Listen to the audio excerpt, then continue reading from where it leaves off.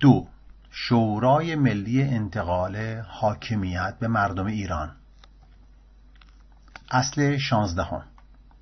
شورای ملی انتقال حاکمیت به مردم ایران نهادی است که مشروعیت خود را از جنبش همگانی مردم و از خلال توافقهای سیاسی حاصل از مشارکت فعال اکثریت ایرانیان شرکت کننده در جنبش عمومی مردم بر ضد جمهوری اسلامی ایران به دست می آورد. از آنجا که نوع تغییر رژیم نوع بدیل را نیز معین می کند، بنابراین که تغییر به یم جنبش همگانی روی دهد، سمتیابی جنبش و نقشی که شورا در آن ایفا می کند تعیین کننده آن به مثابه مقام تصدی کننده دوران گذار است. افزون بر این، پس از انتخابات شوراهای شهر و روستا، مردم هر استان با رأی اکثریت نمایندگان منتخب خود یک نماینده برای عضویت در شورای ملی انتقال حاکمیت انتخاب می کنند. این نمایندگان به جمع نمایندگان شورای انتقال حاکمیت به مردم می پیوندند. اعضای شورا با همان هویت سیاسی که به عضویت آن در آمده اند خدمت می کنند. هرگاه معلوم شود هویت سیاسی واقعی خیش را پنهان کرده اند و یا با در آمدن به عضویت شورا آن را تا حد ضد هویتی تغییر دهند که بدان شناخته بودند، با رأی اکثریت از عضویت شورا برکنار می شوند. وظایف این شورا عبارتند از: 1. انتخاب رئیس حکومت انتقالی و تایید صلاحیت وزیران او. 2. تشکیل شورای عالی قضایی موقت. 3. تعیین اعضای نظارت بر انتخابات. 4. تشکیل هیئت ملی حقیقتیابی و صلح. 5. نگهبانی از حقوق پنجگانه: حقوق ذاتی حیات انسان، حقوق شهروندی، حقوق جامعه ملی، حقوق جهانی ایرانیان به عنوان عضوی از جامعه جهانی و حقوق طبیعت، و التزام بدانها در تدوین قوانین و نظارت بر اجرای آنها توسط سازمانهای دولتی و برداشتن موانع عمل به این حقوق. 6. شفافیت بخشیدن به قراردادها و روشن ساختن وضعیت کلی کشور در همکاری با حکومت انتقالی. 7. رسیدگی به وضعیت نهادهای موازی که در دوران ولایت فقیه تشکیل شده اند از طریق اصلاح و ادغام آن نهادها در نهادهای حقوقمند. 8.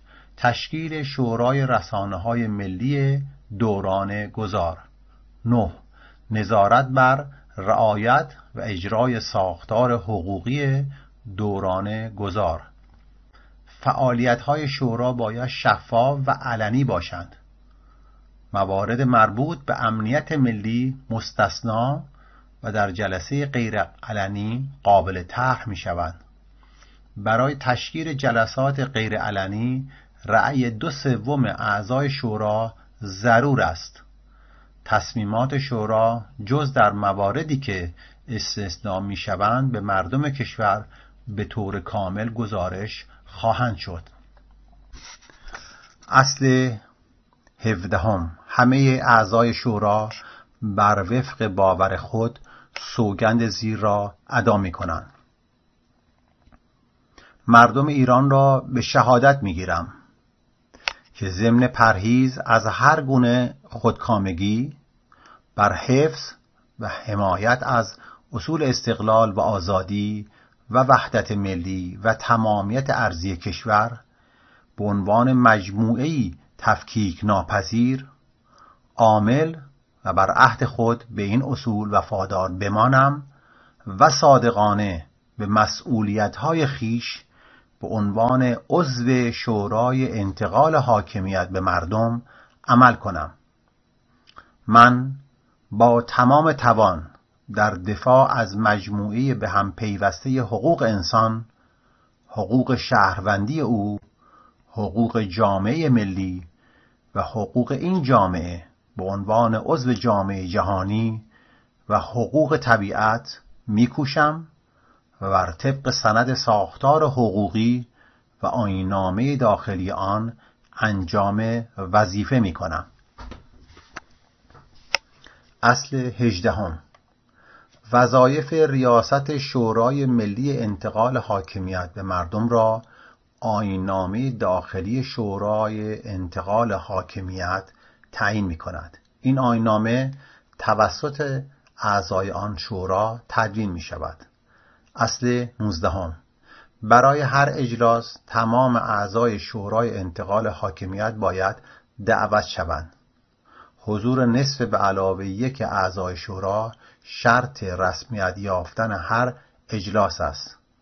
مصوبات شورا به رأی نصف به علاوه یک کل اعضای شورای انتقال حاکمیت به مردم نیاز دارد.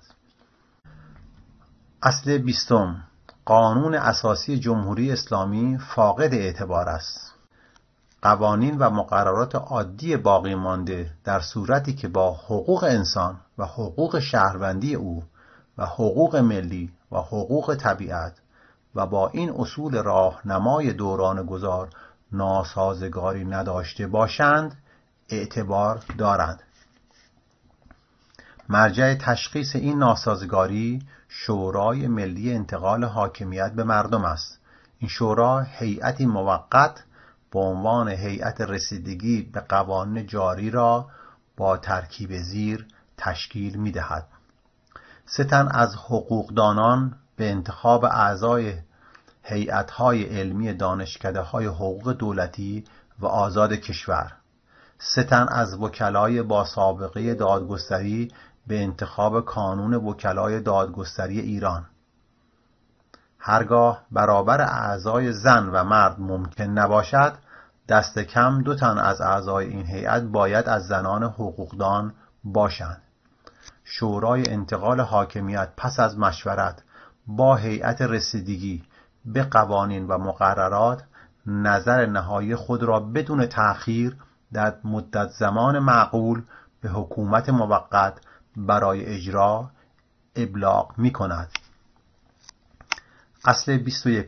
شورای ملی انتقال حاکمیت به مردم ایران در مقام تصمیم گیرنده موظف است که جامعه را از فعالیت‌های خود آگاه کند. در اتخاذ تصمیم‌ها و انتخاب‌ها از جامعه مدنی یاری بخواهد و از مشورت شهروندان بهره برد. رسانه‌های همگانی تحت مدیریت شورای رسانه‌های ملی دوران گذار موظف به انتشار مذاکرات شورا و مصوبه‌های آن هستند.